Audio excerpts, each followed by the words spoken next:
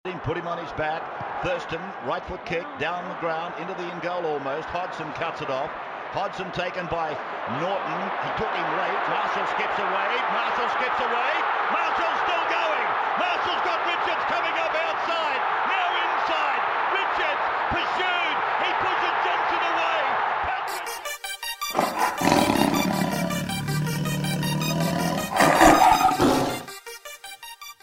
Good evening, Wednesday, 20th of July, 2022. You're here once more for another episode of Tiger Town Podcast with your hosts, Toby and Zac. Toby, how you going, mate? Oh yeah, mate. Not too bad actually, which is funny thing to say. Lots positive has happened in the last week since we had our last pod. Some not positive, but I feel that this podcast we should just focus purely on the positive. We discussed how we should approach this before the pod actually started, and I agree with you. We can focus very minimalistic on the on the negatives, and we'll focus on the positives. But yeah, not bad. Yeah, I think as we head into the back end of the year, our conversations on the podcast at least and outside of it, I guess what we're looking forward to probably is a bit more off the field decisions and news rather than actually what's going on the field.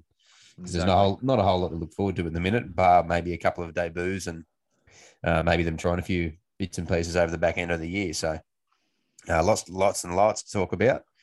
And fortunately, in some ways, it's not about the performance of the football team at the moment all that much. But obviously they did play on the weekend and they had a close loss. 18-16 went down to the Penrith reserve grade side. What was your takeaways from the game? Look, it was frustrating to watch, very frustrating to watch. I think that there was good parts and there was some quite silly parts. Honestly, it looks like to me from an outsider looking in the last 3 weeks, some of the decisions, the very bad decisions that Brooks is making, it just seems to me like it's on purpose now. I mean, I said this last week. I said that an experienced halfback just doesn't make those decisions. He just doesn't. And he did it a few times again. And, you mentioned before the pod that apparently the Knights are still circling and, that is just not going away. I'm like, maybe he's just basically saying to them, look, just let me go. I'm done. And we've got to let him go. Like, what I don't understand, what I don't see is something they clearly do see in him because they keep putting him back at halfback. He's not an NRL halfback anymore, especially not for us. But apart from that, I thought Dewey was strong. Moving back to number 6. He had a really good running game. Was pretty solid in defense as well. Slid very well. I thought Hastings actually, like people said that it was a failed experiment, but I actually thought he was quite good at lock. Very much, I wouldn't say he was a duck out of water, but it definitely, you could tell it wasn't his preferred position or it wasn't his natural position from a defensive standpoint. He, I don't think he had he had quite a few ineffective tackles and I think he missed a little bit, but he's not used to tackling as much as that requires. I think he definitely took the pressure off the halves in terms of attack. But I thought that unfortunately also the youth that we're bringing through showed a little bit of that inexperience, that they're not quite full-time first graders yet, and by that I mean Matamua made a couple of very key mistakes that first grade Tigers players probably would make, but considering the raps we have on this kid, we just expect that to put that down to inexperience because I can't see him making those mistakes very often when he's a full-time first grader. So yeah, well, he's quite young. Yeah. Yeah. I don't know. Overall, I think it was just one of those performances where you knew it was going to be something like that. I think actually the last week, pat myself on the back, I called it was going to be lower scoring and pretty tight, and we were going to be in it all the way up to the end, which you'd like to think so with the amount that they were missing. And it just was a case of their class shone through when it mattered. Their key players stepped up and basically dragged the rest of the players over the line. That being, I guess, Dylan Edwards and Fisher Harris. They basically got through that game off the back of those two primarily.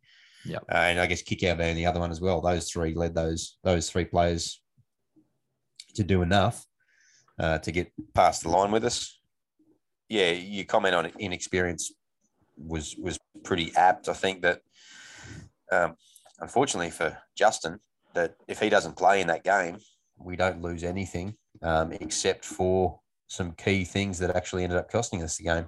I agree. There was the where he's called, well, to be honest, I said to you after the game that he was called not square at marker very deliberately and loudly, which led to the break just prior to them scoring that match-winning try. I actually was adamant he was perfectly square, not even 50-50. He was right in front of where he should be. He just got away nice and quick. And then he had another key one. Was it him that was involved in the Fisher Harris try, or he gave away a penalty or something? Yeah. He didn't break from marker quick enough. Yeah, something like that. Yeah. And yeah, that was that situation.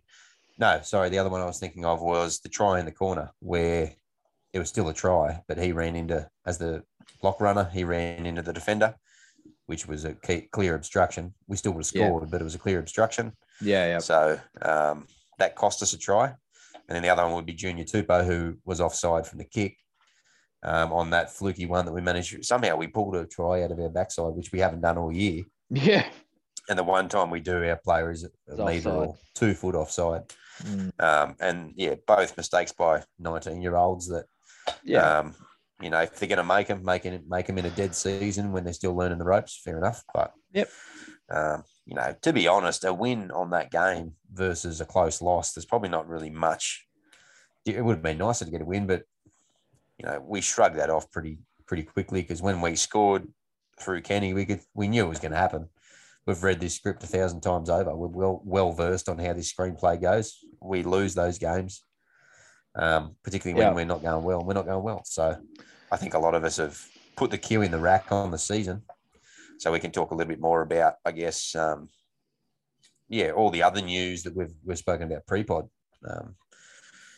It's going to be a hard game to watch this weekend against the Cows, who are high-flying up in Townsville. But as we always are, and probably the same as all our listeners, we'll be there front and center watching it, probably swearing at the TV a lot. Yeah. Yes. Yeah.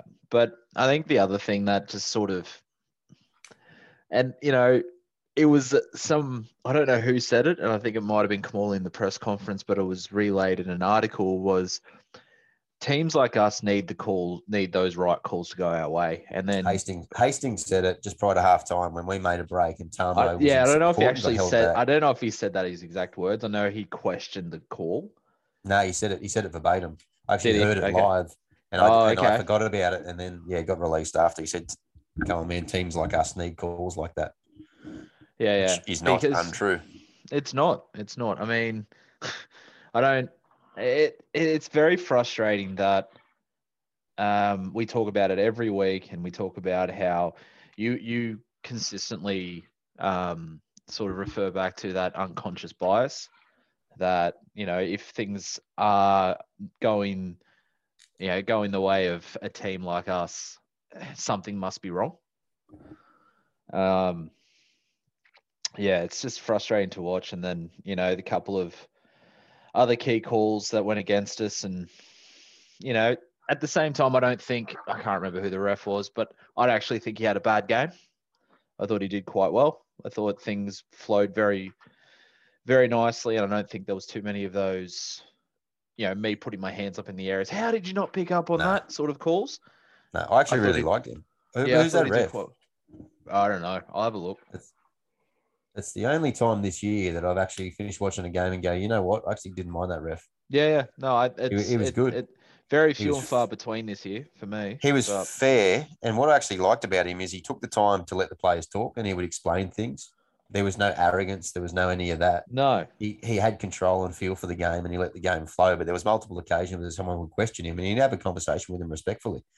I liked it. I actually, yeah, I'm sort of surprised as I'm saying it out loud, but I did actually really liked him as a ref. So hopefully next time he doesn't have an absolute Barry Crocker and undo Peter all Goff. what I've said. But Peter Goff, yeah. Good job, Pete. The other time you did a great job. Do you know who I think is actually? I've watched her quite a bit in the women's league, and she's done quite a bit in the New South Wales Cup. Is Belinda Sharp as a ref? She was a touchy as well. She the blonde bird. Yeah. And ponytail.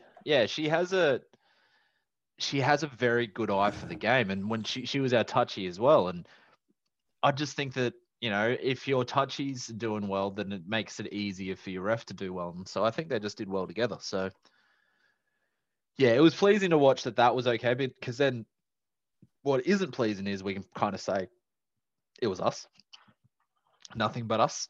Nothing but silly mistakes and silly penalties. I mean, what was the one? There was one in the game that was just such... Oh, the not packing the scrum and giving away the penalty.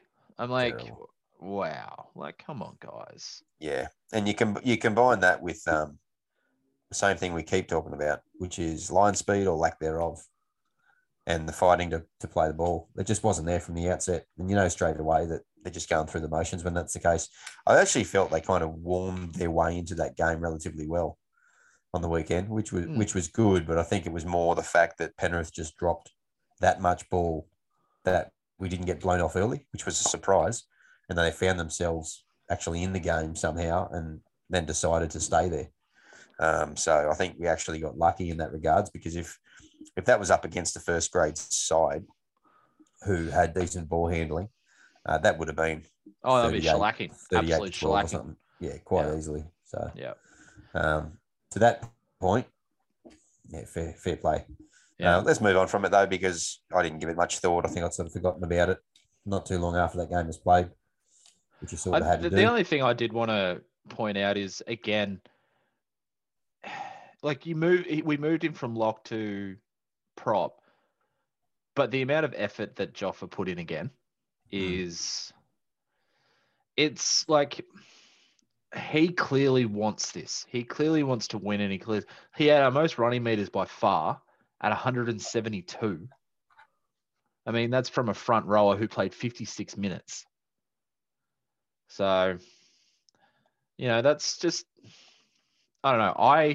The next best forward next to him was actually Jackson Hastings at lock at 161 meters.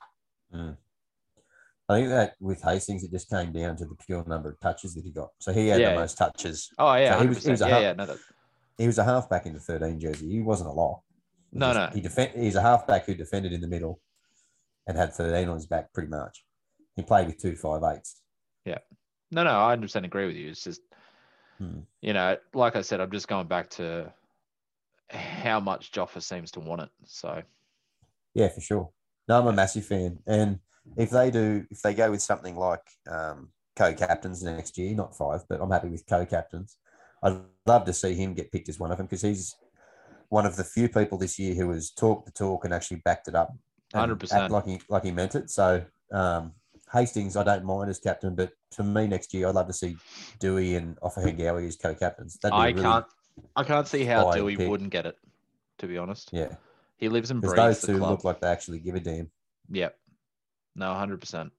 Joffa then could be the leader of the forwards. You can have Dewey as a leader of the backs. It works for me. No, I agree. Fanua though, from the bench, 98 running meters.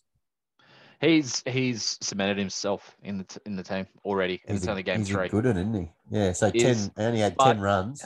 In saying that, we've said the same 25 about return meters. we said the same about Tuilagi as well at the start of the year. Remember that? And he's just dropped off the face of the earth. Yeah, I don't know. Different kettle. I get different vibes though. I hope so. Yeah, different vibes. Oh God, I just saw who we've got as our ref next this week. Chris Butler. Oh yeah. Well, as we've said before, all the rest of them don't really fill us with any great anything. So No. All right, so we can sort of again forget about another game that just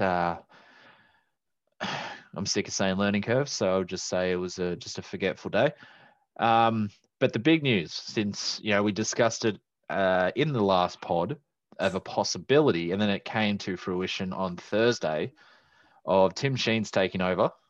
Yeah, and then Benji pretty Marshall old news now, nearly a week ago. Yeah, and then Benji Marshall in the succession plan. So, what are your thoughts on everything that's transpired? I think we've got a bit to unpack with that, don't we? We do. So, yeah, obviously Tim Sheens will take over next year, 2023 and 24. And then it's already set in stone in the contract that Benji will take over for 3 years following that. So we'll have 25 head coach Benji Marshall, 26 and 27, and then we'll obviously see where we go from there. So that's the 5-year plan. Look, we've discussed ad nauseum in the last couple of podcasts the benefits that come with the situation we the benefits that come with this particular type of approach or appointment, considering the situations we find ourselves in. And that being that, apart from Cameron Ciraldo, there was no real clear standouts in terms of who we put in as head coach that we could see long term. And the fact that they offered Ciraldo a 5-year deal, and they have since gone down this path, which is also a guaranteed 5-year succession plan, shows me that the one thing they've identified above all else, or at least one of the key priorities through this whole process, is long-term vision and long-term stability, and ensuring that they actually have systems and consistency in place for long periods of time, and establishing the fact that 5 years, whether it was Ciraldo in the first approach or the Sheens Benji progression plan in the second approach, we now know, and the Tigers now know, and potential recruits and young up-and-coming players know who is in place, who's going to be there, and there's some stability around the club. So before we actually, I guess, talk about the ins and outs of the appointments themselves and the characters themselves who will be taking the reins, I think the fact that they have identified that having something consistent and long-term in place is a key metric around what the club needs, I think is a pretty shrewd way to look at it, rather than just employ a particular coach again for another 2 or 3 years and give him a crack again. They've planned half a decade in advance as a minimum. So that's the first thing I'll point out. Yeah, no, I 100% agree. I think for me, and I've mentioned this a couple of times, and I'll put this definitely in the pleasing column, is what it indicates to me is we're done with people that don't understand the club, people that don't live and breathe the club. We're done with the people that, yes, they've had success somewhere else, but they don't know the West Tigers. They don't know what we go through as fans, as a club, as players. I mean, you got Tim Sheens. Yes, Tim Sheens was outed in 2012. No, 2012. It was 2012. Yeah, it was 2012. And then he's gone away to Super League, and he's had some success, but not heaps. But this isn't about Tim Sheens coming back and changing us next year. This is about someone who, when you say West Tigers, there's probably only a handful of people that will automatically come to mind. Tim Sheens is definitely one of them. He has West Tigers DNA in him. Yes, he has a lot of other DNA because he's been a successful coach in other clubs, but he turned us from, we had that one win in 05, and then a couple of finals appearances in 2010 and 2011. So not sustained success, but he turned us from a club that had no identity to a club that, a club that was known for its flamboyance, was known for its, its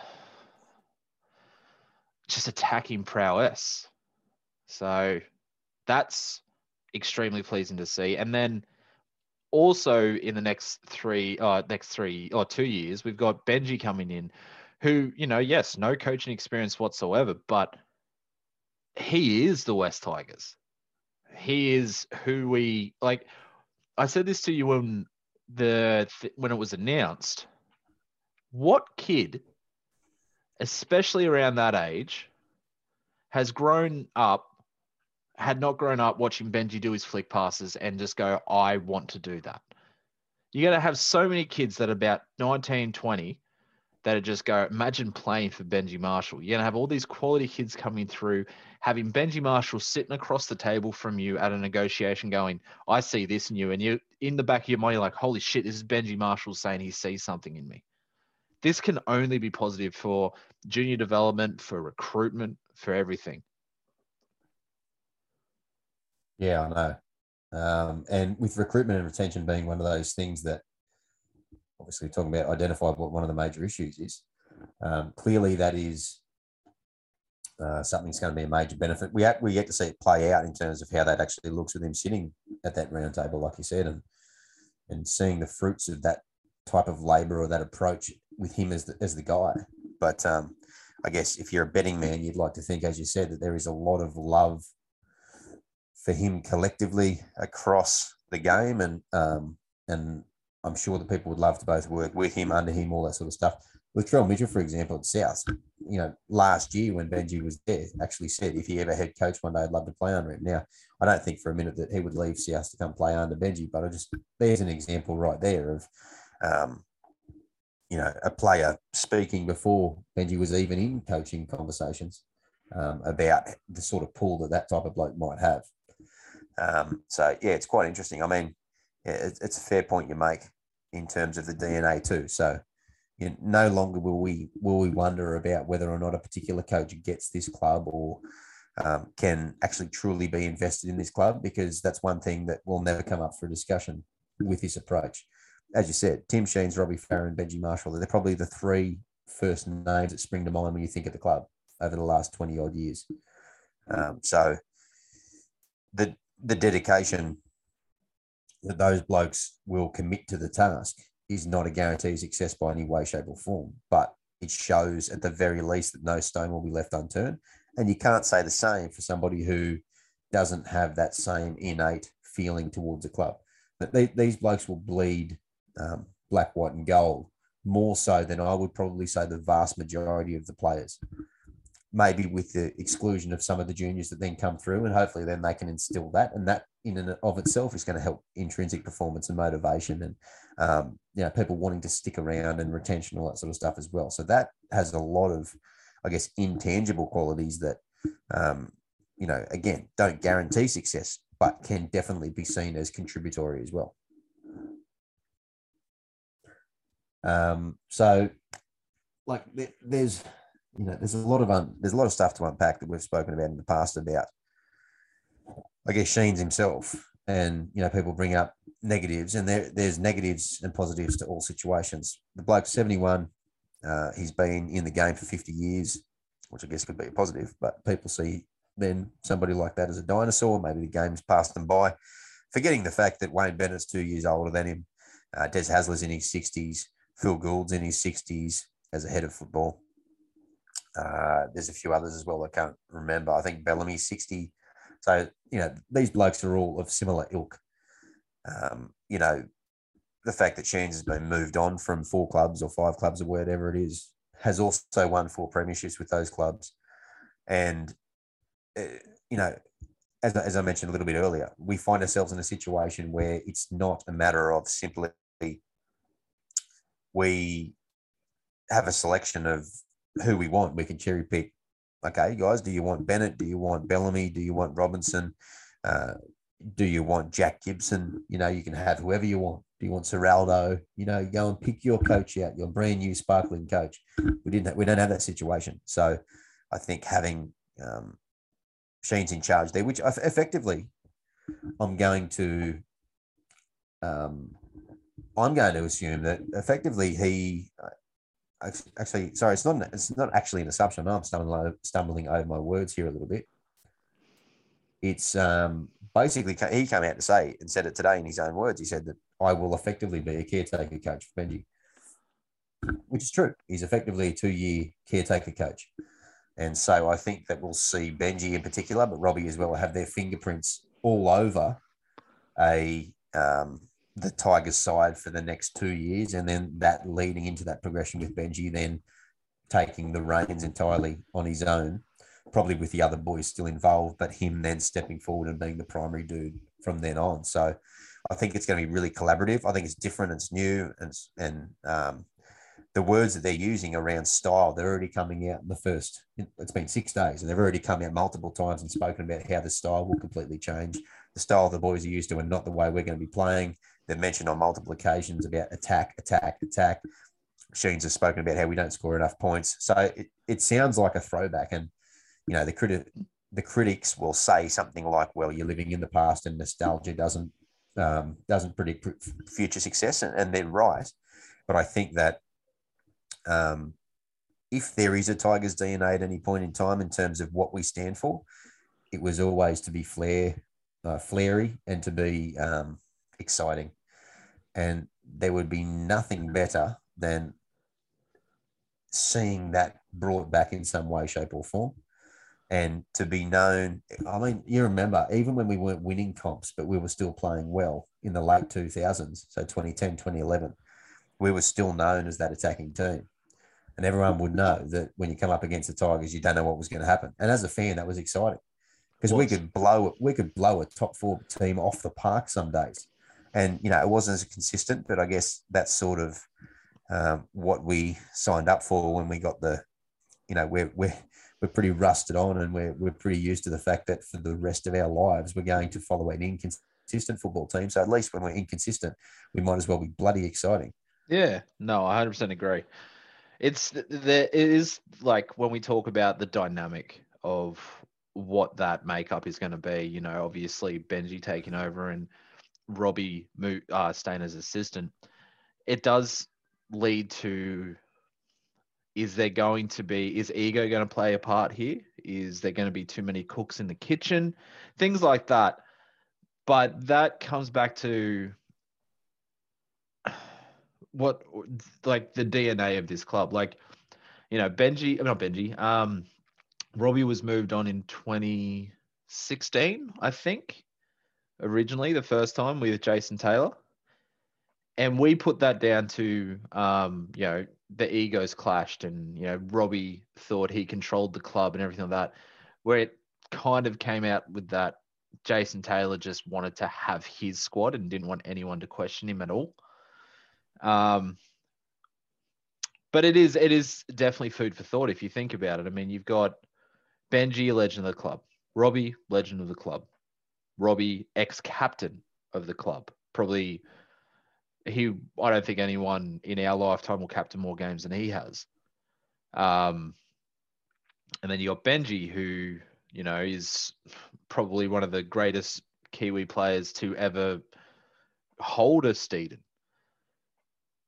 They're both going to have very strong points. Is there going to be a time when there's too many cooks in the kitchen?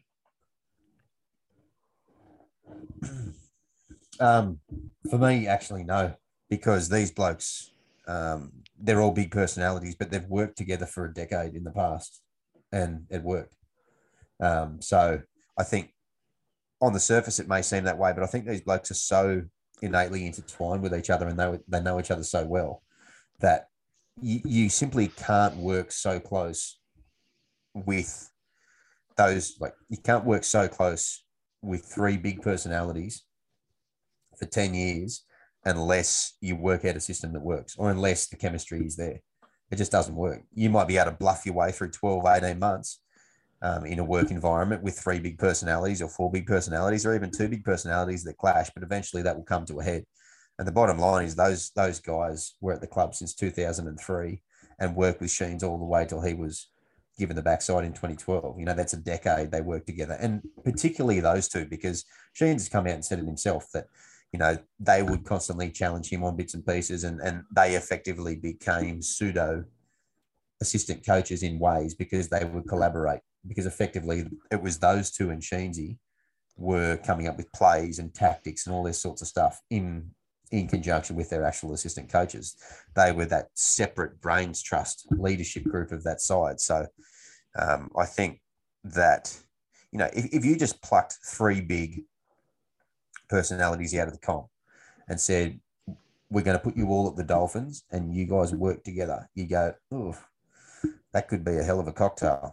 Say you got Wayne Bennett and then they signed Gus Gould as general manager of football, and then they get someone like, I don't know, who, Munster or Mitch Moses or someone, and they go, rightio, you three blokes are working together. Good luck. You go, oh, okay, you've all got your stuff going on, but there's a few egos in there. We don't have a history to see that it works. We have 10 years to see that these blokes work together, and even better, they probably thrive together.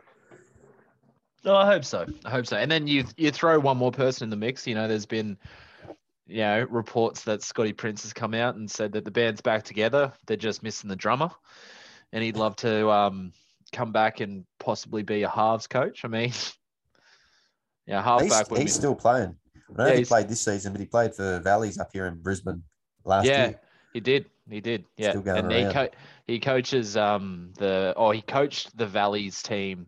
No, it was the year before he played for Valleys, because he coached the women's Valleys team last year. For anyone listening, I played for Valleys for a few years, so I'm still well connected with the club. That's why I know this stuff. But yeah, he's assistant coach to Brisbane's women side at the moment.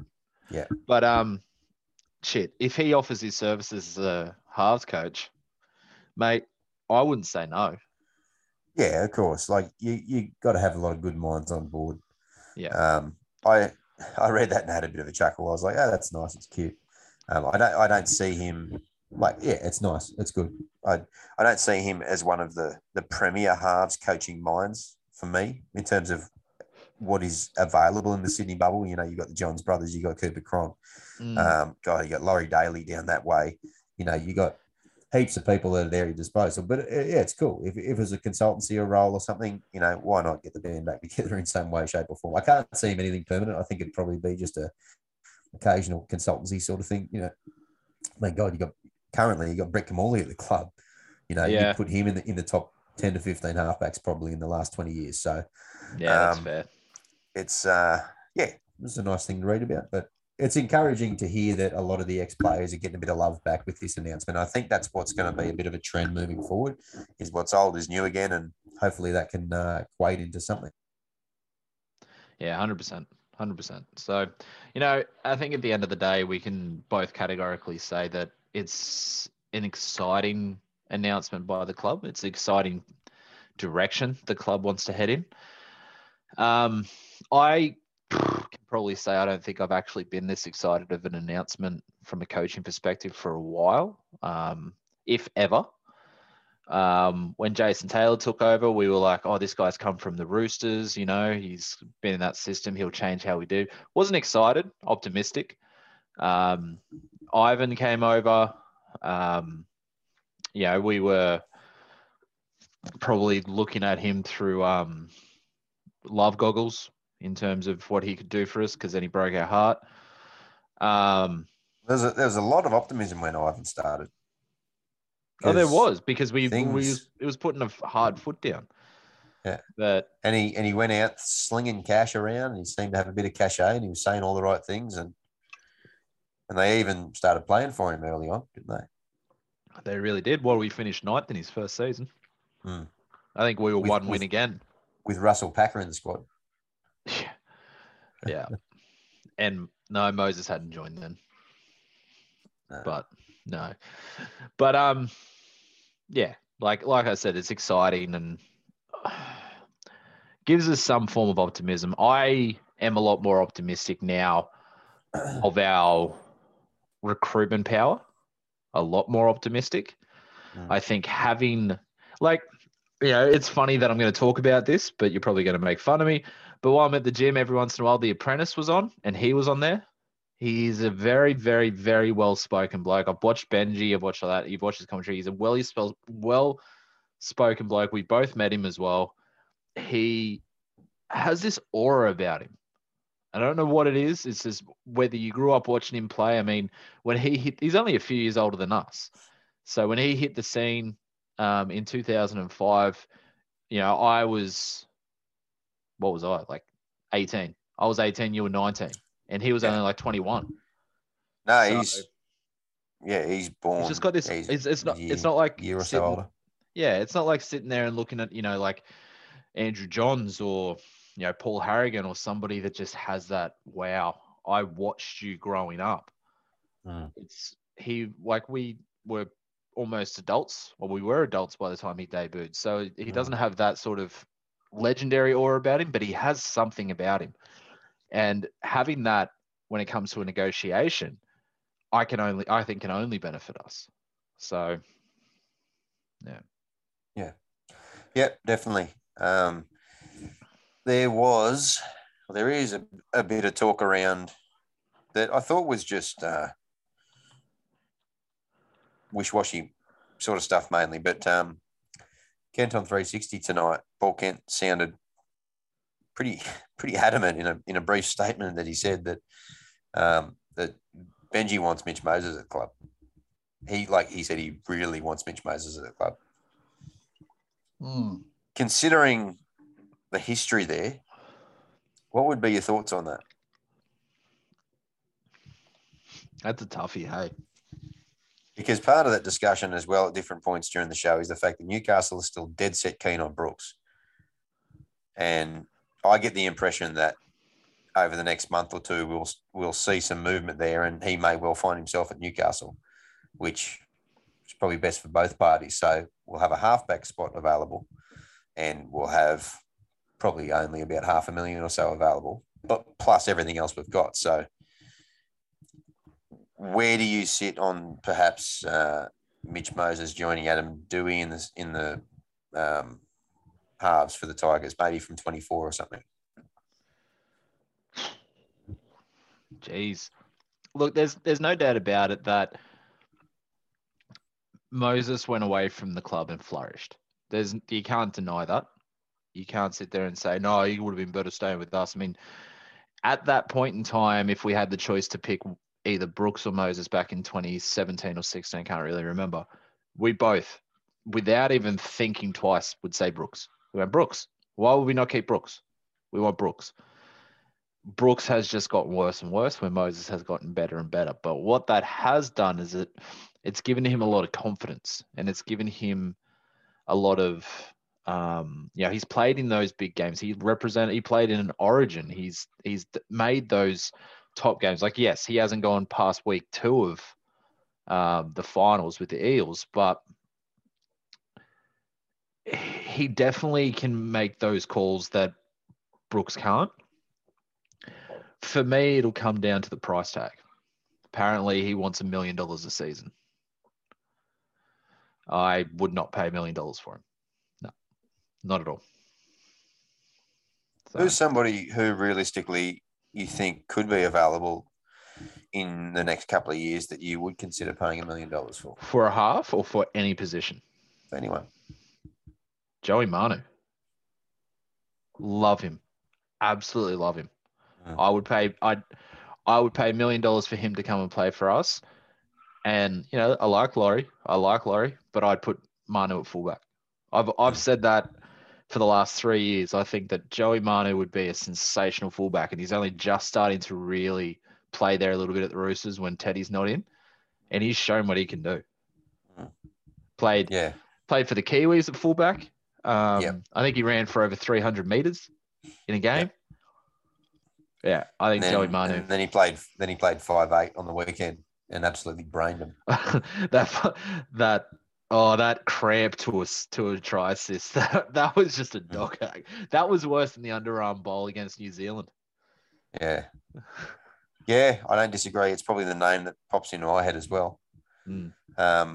There's definitely something happening moving forward at the Roosters, I think, because there's going to be a point where they're going to have to throw Tedesco on the scrap heap. They've also got Sawali, who is earmarked for fullback. And so it's a situation where do they find, or what are they doing with Joey Manu? Because both he and Kiri are still there for a little while. So it might be interesting. what about if the feelers were put out to Tedesco to come home for 2 years to finish Oh off? shit, yeah. Yeah, Oh, you would. without hesitation. Yeah, But you he would, won't. wouldn't He won't. He'll finish at the Roosters. you? You reckon? When he won his Dally M, he didn't even thank us. Yeah, I know, but a lot's happened. I No, wouldn't be surprised at all if they did. Would you pay $800,000 for a 2-year retirement package for Tedesco? I'd pay $1 million for a 2-year retirement package. Okay, yeah, right. But I don't Because think it's going to happen. in terms of time frames, to me, if we were to get him for 25, say, So when Benji starts, 2 years, that gives us 3-4 years from now to see this next wave of 17 and 19-year-olds come through and get to that point maybe where they could take the reins beyond that. Because I actually don't think, beyond Laurie at the moment, I don't think we've got a whole lot of fullback prospects in the works, with the exception maybe of Junior Tupou. But there's a big belief at the moment that they're not sure that he's going to have the voice to fulfill that role. He's been playing it in reserve grade in the knock-on effect cup, but he's a very, very, very quiet young fella from all reports. So who's this again? anyway, Junior Tupou. Junior Tupou. Yeah. Anyway, it's a bit of Well, then pie in there the was sky also stuff. there was also, we're also talking about, at the start of this, well, at the first episode of this pod, we were talking about a young Logan Dillon. He seems to have dropped off the map. Yeah, he's gone so backwards that he's playing Ron Massey Cup now. There you go. So I don't think there's a way forward for him, unfortunately. Right. But that happens. These players come and go. Yeah, I think, let's say we do go down the road of Mitch Moses and Adam Dewey. Do you think that, because I read somewhere on a forum that it'll be a similar situation to when Corey Norman was playing with Mitchell Moses. Do you think it'll be the same thing? They'll just, each will want to control the game and each have a very loud voice? I think it might actually be a bit of a different kettle of fish, because there's a lot more similarities between them. You got to remember that Moses is 5 years Dewey's senior, so Dewey's only 22. Yeah, true. They're You both keep forgetting Lebanon. that, don't you? They're both Lebanon internationals. Yeah. So I think there's a kinship there with that. You got to remember that Gutherson and Moses come at odds with each other constantly. But yeah, they also are pretty tight. So I think you can see that work. But I've got to see no reason why it wouldn't work. I think Moses has matured that side of his game a little bit as well. I still off him as a sook and all that sort of stuff from the way it all parted. But as always happens, time heals the wounds to some degree. And if that was the path the club chose to go down, there's a lot worse decisions that they could make, particularly if there's a lot worse decision they have made.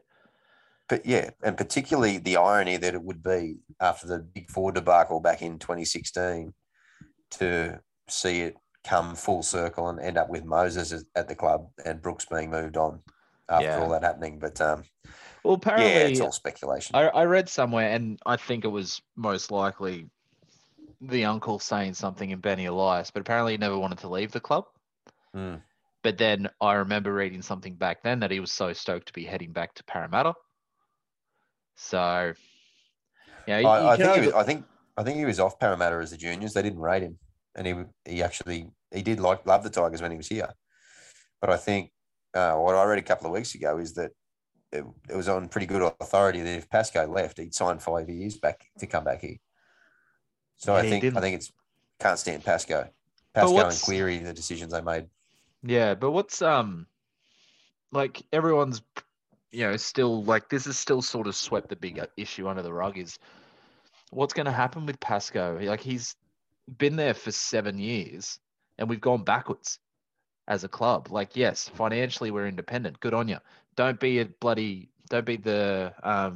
be the CFO or something. Don't have decision makings in the way that the club who we sign and things like that. But it's kind of, this decision has kind of taken that spotlight off them now, and it pisses me off because that's what they're thinking in the back of their mind as well. they're like, yeah, we don't have to worry about them thinking about us for a while. Oh yeah, no, the heat's definitely off them. I'm sure they're glad not having any have their names popping up in the paper at the minute. Look, I'm happy to see the way that this pans out.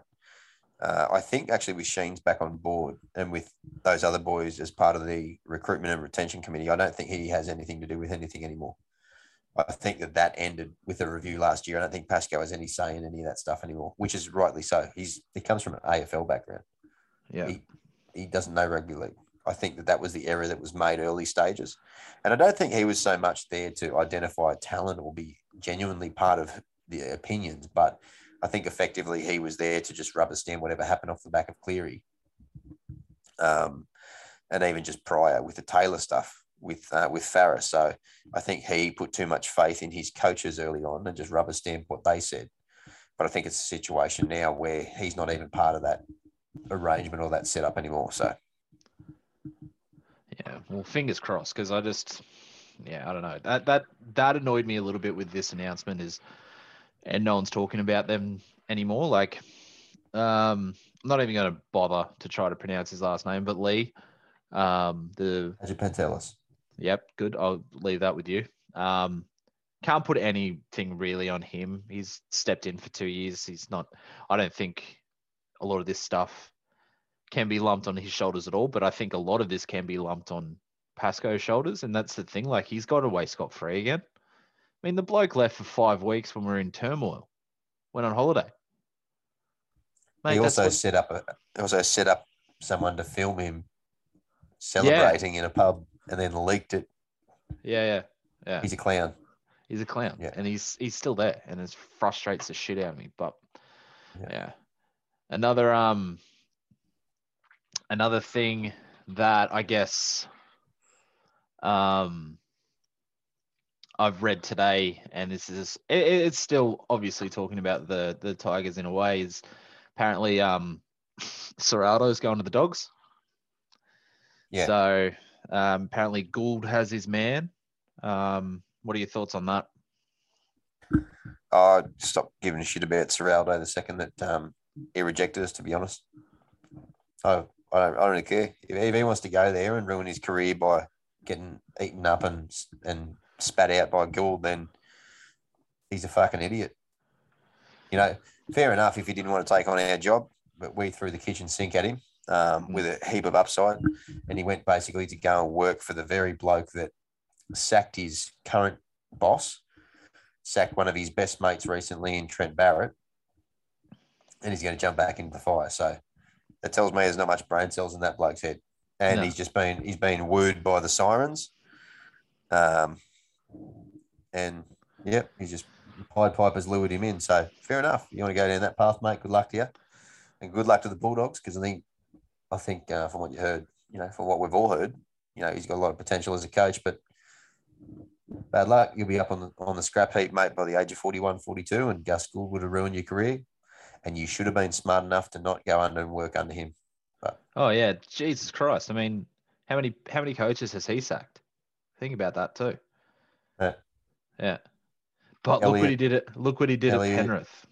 Griffin, Cleary, Barrett. Oh, and I'm sure there's more.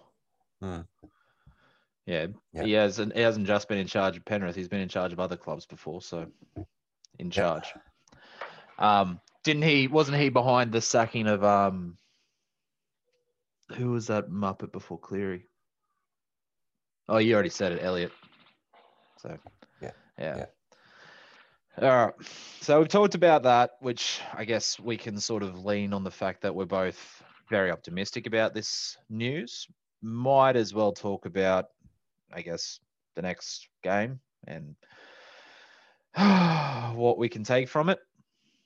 We got the Cowboys Sunday, 4:05 up at what's it called these days? Is it Queensland Country Bank Stadium? So it's not 1300 Smiles anymore. That was such a bad name for a stadium, by the way. It was a mouthful. Nice joke, Dad. What are your thoughts on this upcoming game? What talk me through what you think might happen? I'll just watch it with low expectation. I'm not hoping. I'm not even going to watch the scoreboard. I'm just hoping. I'm probably just going to watch individuals, to be honest. I watch the players that I'm looking forward to continue watching develop Toa? and the things that they do. Can't wait to watch Toa. I Toa? like Toa. I like Toa, man. I But don't he at just, all. I he don't at just, all. he just, He's not a centre. he's got way too many deficiencies. He's not a centre. I know he's still young, but that's why we now have New South Wales Cup up and running. Just drop back to New South Wales Cup. You're happy to do it with a player who we think does not deserve to be down in New South Wales Cup in Jakey Simkin. You're happy to do it with him. Why don't you do it with these guys? Like, I think his defensive lapses, honestly, in my opinion, are nowhere near as bad as what Gildard's are worse than what Gildard's were. Sorry.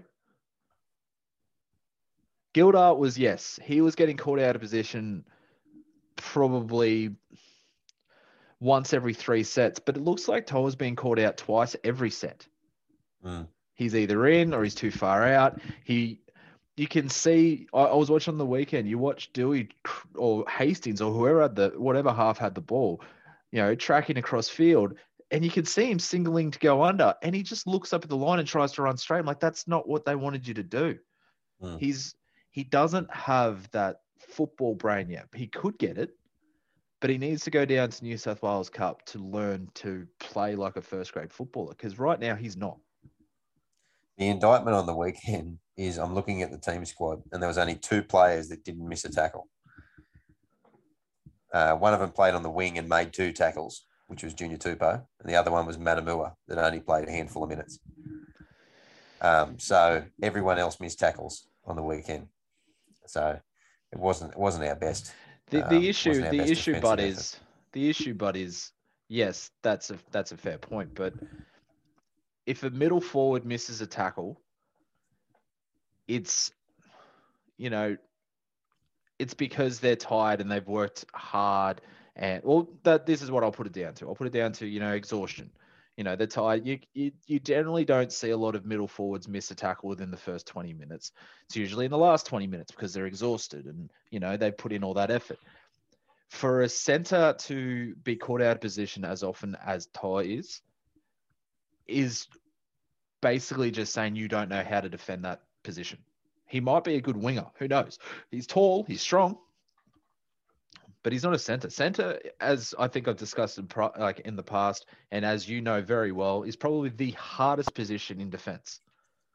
It is. You can be caught out of position so easily. You can get one-on-one misses, everything like that. It is the hardest position to defend. I think it's even harder than fullback, and fullback's a pretty hard position to defend. But I liken defending in the centres to putting in golf. It doesn't matter how good the rest of your game is. If you can't putt, the hole's screwed. It's the same with the centres. You can have your defensive structures really good. If your centre doesn't know how to read the play or doesn't know how to make the right decision, it undoes the whole lot.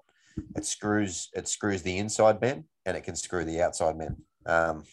So look, he only missed 1 tackle on the weekend, but he had 3 ineffective. He only made 9. But as you said, what the stats don't say is his reads, even the reads that they cover. So even poor reads that then led to half breaks or half chances that were even snuffed out. But that still goes down, not in the stat book, but it goes down in our collective memories about more situations where he has read that play wrong or he read that move wrong. To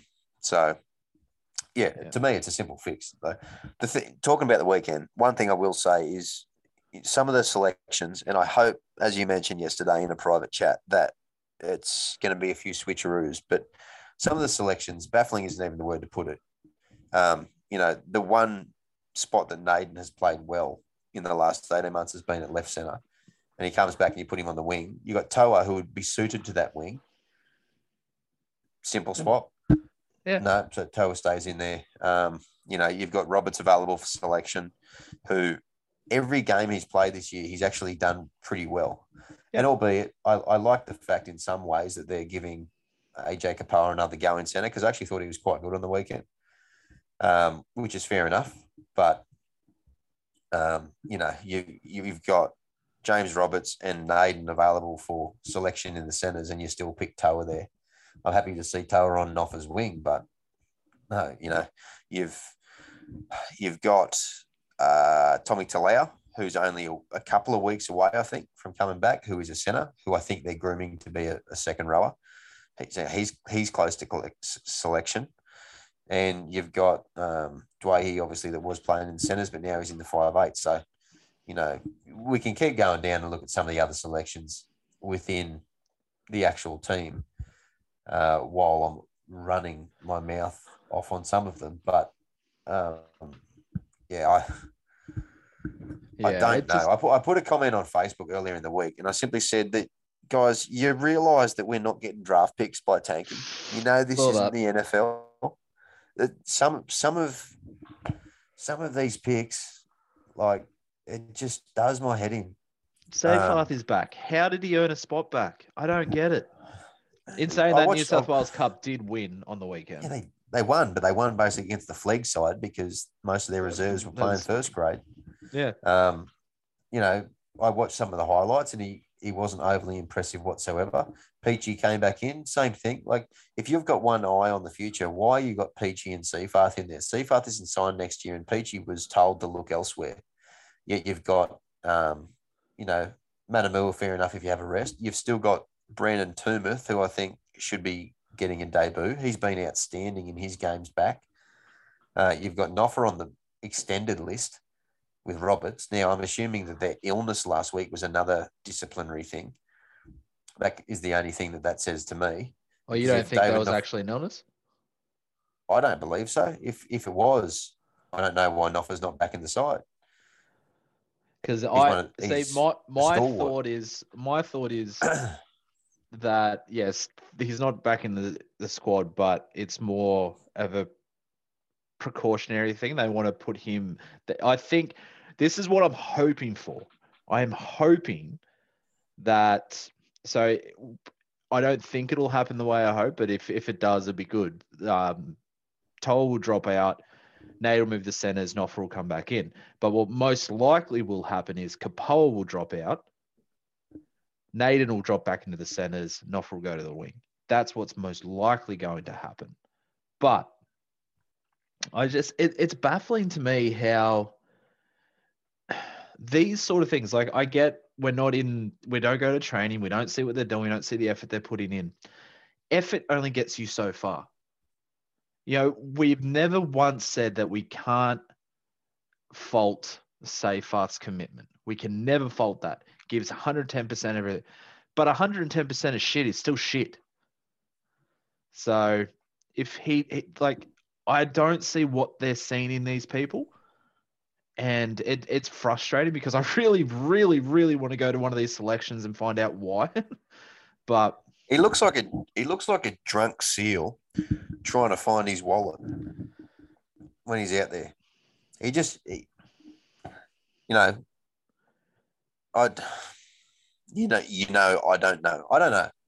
don't know anymore. Yeah. It's just, yeah. And I don't know where Simpkin is. I'm assuming Simpkin got injured or picked up a small injury because the New South Wales Cup don't have a game this week. They've got a bye. And so it's not like he's dropping back to play some reserve grade. So that would be my assumption there as well. To me, I guess maybe the fact it's the Cowboys, they didn't want to give another debutant because as far as I'm concerned, Toomuth is ready to go for his debut next. And I would put just about everything I own on the fact in the next fortnight we're going to see him have a run. But I guess not throwing him to the Wolves in an interstate game up there against one of the competition high flyers, maybe that's the reason that they've picked a bit of experience. Maybe actually, as I'm saying it, maybe that sounds like it makes a bit more sense. That's why Peachy and Seyfarth and Musgrove and that are in there. I don't know. The fact they're still picking Kelma Tuilagi, like Garner, I get because he's reliable and he seems to be. He's done a pretty good job this year, and he seems like he's actually still giving a fair bit for the jersey. But Tuilagi is just a passenger. Like, I don't understand why he's there. Yeah, neither do I. And, you know, I it wouldn't comes go out so with, far as to say that I want Seafath in there in lieu of him, but there's got to be you're playing New Brown in there. God, I would even accept playing Peachy in second row over Tuilagi at the moment. look, at the end of the day, we don't make these decisions. We're an outsider looking in, and we know the fact that Kamali's basically said when he took over, effort's what's going to get you picked. And, you know, like I said, like, effort can only get you so far. So, yeah, it's just pissed me off. This so this shows kind of how much I'm not paying too much attention to the New South Wales team. But this Toomuth you've been talking about, what position does he play? The second rower. Because I'm on the West Tigers site and I can't see him. That's all. Maybe they're on. He won't be in the top 30. Okay, there you go. No. That'd be why. No. I honestly I watched him last year. Like, yes, it was last year. We played a game in New South Wales Cup where we played I think 80% of the team was Jersey Flegg that came through. I remember watching that game going, wow, these kids are young. And there was Joseph Tapari. I wouldn't actually mind seeing him get a bit of a run as well. You know, we've obviously got Jock Madden, who's the halfback and waiting whenever Brooks decides to piss off or Hastings is injured or anything like that. But I'd like to see him get a run. I thought he had a lot of good touches in that game that I saw. Again, it was New South Wales Cup. And again, you know, we haven't seen too much of him. But, you know, like, we've got nothing to lose anymore. Let's just start blooding some people. Yeah, I think Tapari's dropped a fair bit down the pecking order in that he's only finding his way onto the bench for KOE, I think, at this stage. Yeah, he was lively enough and he was okay. Didn't do too bad. Reminded me of a young sort of Luai in some ways. Yeah, that's. I don't know if he has the skill. Just the top end potential of him. I don't know. Didn't really watch enough, but yeah, it's a name that I've seen bandied around. I don't think he's in line for anything anytime soon. But yeah, there's a few that are down there in the works. I'd say there's probably that might be maybe it that I can think of, unless they're looking at someone like Henry O'Kane as well. But I don't think he's really. Yeah, I keep hearing Henry O'Kane is, you know, someone to keep an eye on. So Yeah, the I've one spoken a bit the about one him, but the one that we both. Asatasi James is another one. Well, the one that I'd love to, and it sucks because he got injured, would have been Rua. I would have loved to seen Rua sort of get a bit of time. I think, like we said, he's a reincarnation of Cheese, but you know, he's the perfect utility right now. We say that with Faneuil Brown in the team, but I also wouldn't mind to see Tristan O'Reilly get a start. Not a start, but some time. I mean, he had a lot of props coming into him from the Waratahs, so. Yeah, the problem is the feedback on his first month of football has been really, really, really bad. Oh, really? Oh, yeah. Yeah, his defence and his decisions make Toa look like Matt Cooper. Oh, okay. I didn't know that. Oh, there you go. Sorry I put the kibosh on that straight away. I think he's at best okay. He's a long-term prospect. He looks like he's got the build and all that sort of jazz, but I think he's had a fair baptism of fire. And watching the highlights, his side has been torn to pieces in the few games that he's played in centre.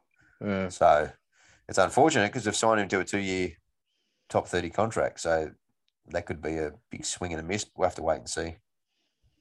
Yeah.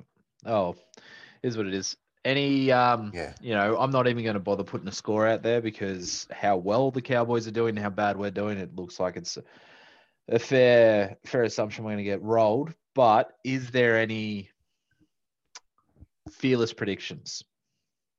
I'll say that Fanua Polo will run for 100 metres from the bench. On the weekend, he'll play over half a game from the bench. I reckon he'll play over 40 minutes. And, he'll run for over 100. I think that I might double that down with the fact that there's going to be no changes to the side. Oh, see, my fearless prediction is there is going to be changes to the side. I reckon they're going to run 1 to 17. We're all going to wait for the late changes, and they're going to be as named, and we're all going to go. Then my fearless prediction is there is changes you've mentioned.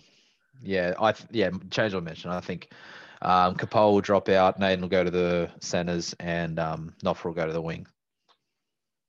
Yeah, won't be overly disappointed with that. Having Naden back in the centres would be good. He looked good in the couple of games he was there. Looked very good.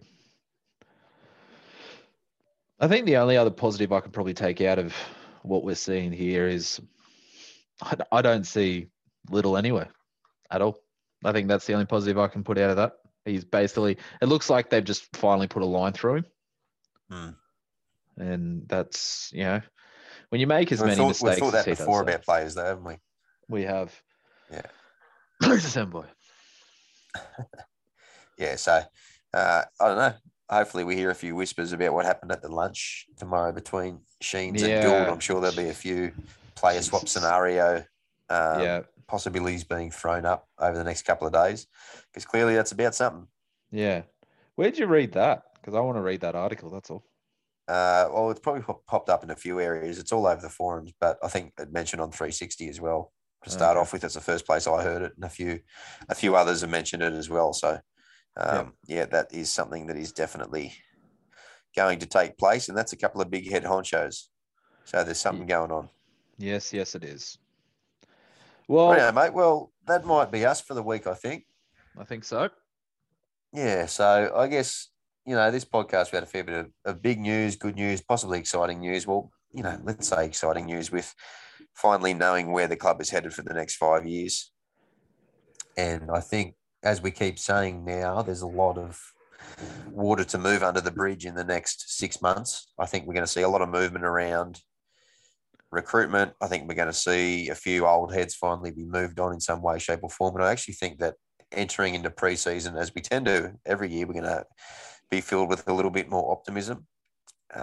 And I think that the squad that we're looking at for next year, we're going to see a fair few changes between now and then. So those are all things to, I guess, I don't know about get excited about, but at least, change is as good as a holiday. So yeah, at the very least, when we're going the way that we're going, we like to see that changes are afoot to some degree, because as people always say, even though when they say it can't get any worse, it can always get worse. It can't get much worse. So the only way is up from here. Fingers crossed. And we're suckers, so we'll be watching the game on the weekend at 4 p.m. on Sunday, the 24th. If you're in Townsville, do whatever you want. I don't suggest you go to the stadium because you're not going to enjoy it. Maybe watch it at home and cheer for the boys nice and quietly, because the public around you will probably hear, and you'll never hear the end of it, especially if you work up that way. So, look, we always wish the boys well, and hopefully we see some positives. As we said, we're going to start, as best we can, trying not to look at the overall results of the games, because we're not really overly optimistic at the back end of the season. But I think looking for small wins in terms of player performances and future combinations and stuff are all things that we can pontificate about, and it should be interesting to watch, at least in that regard. So we can thank our lucky stars that we've still got football on in the year, and we're not a cricket season yet. Yep. No, and that is fair. something to be thankful for. So, yeah. Yep. You look, at the end of the day, it's still footy, and we still love the Tigers. So we always will. Yep. Even under Sheensy's next reign. All right, mate. Well, lovely talking to you as always. And as we always tend to say, we'll always tend to say into the future, go the mighty West Tigers. I'm just going to say go the Tigers. No, we'll stick with that then. All right, mate. Over and out.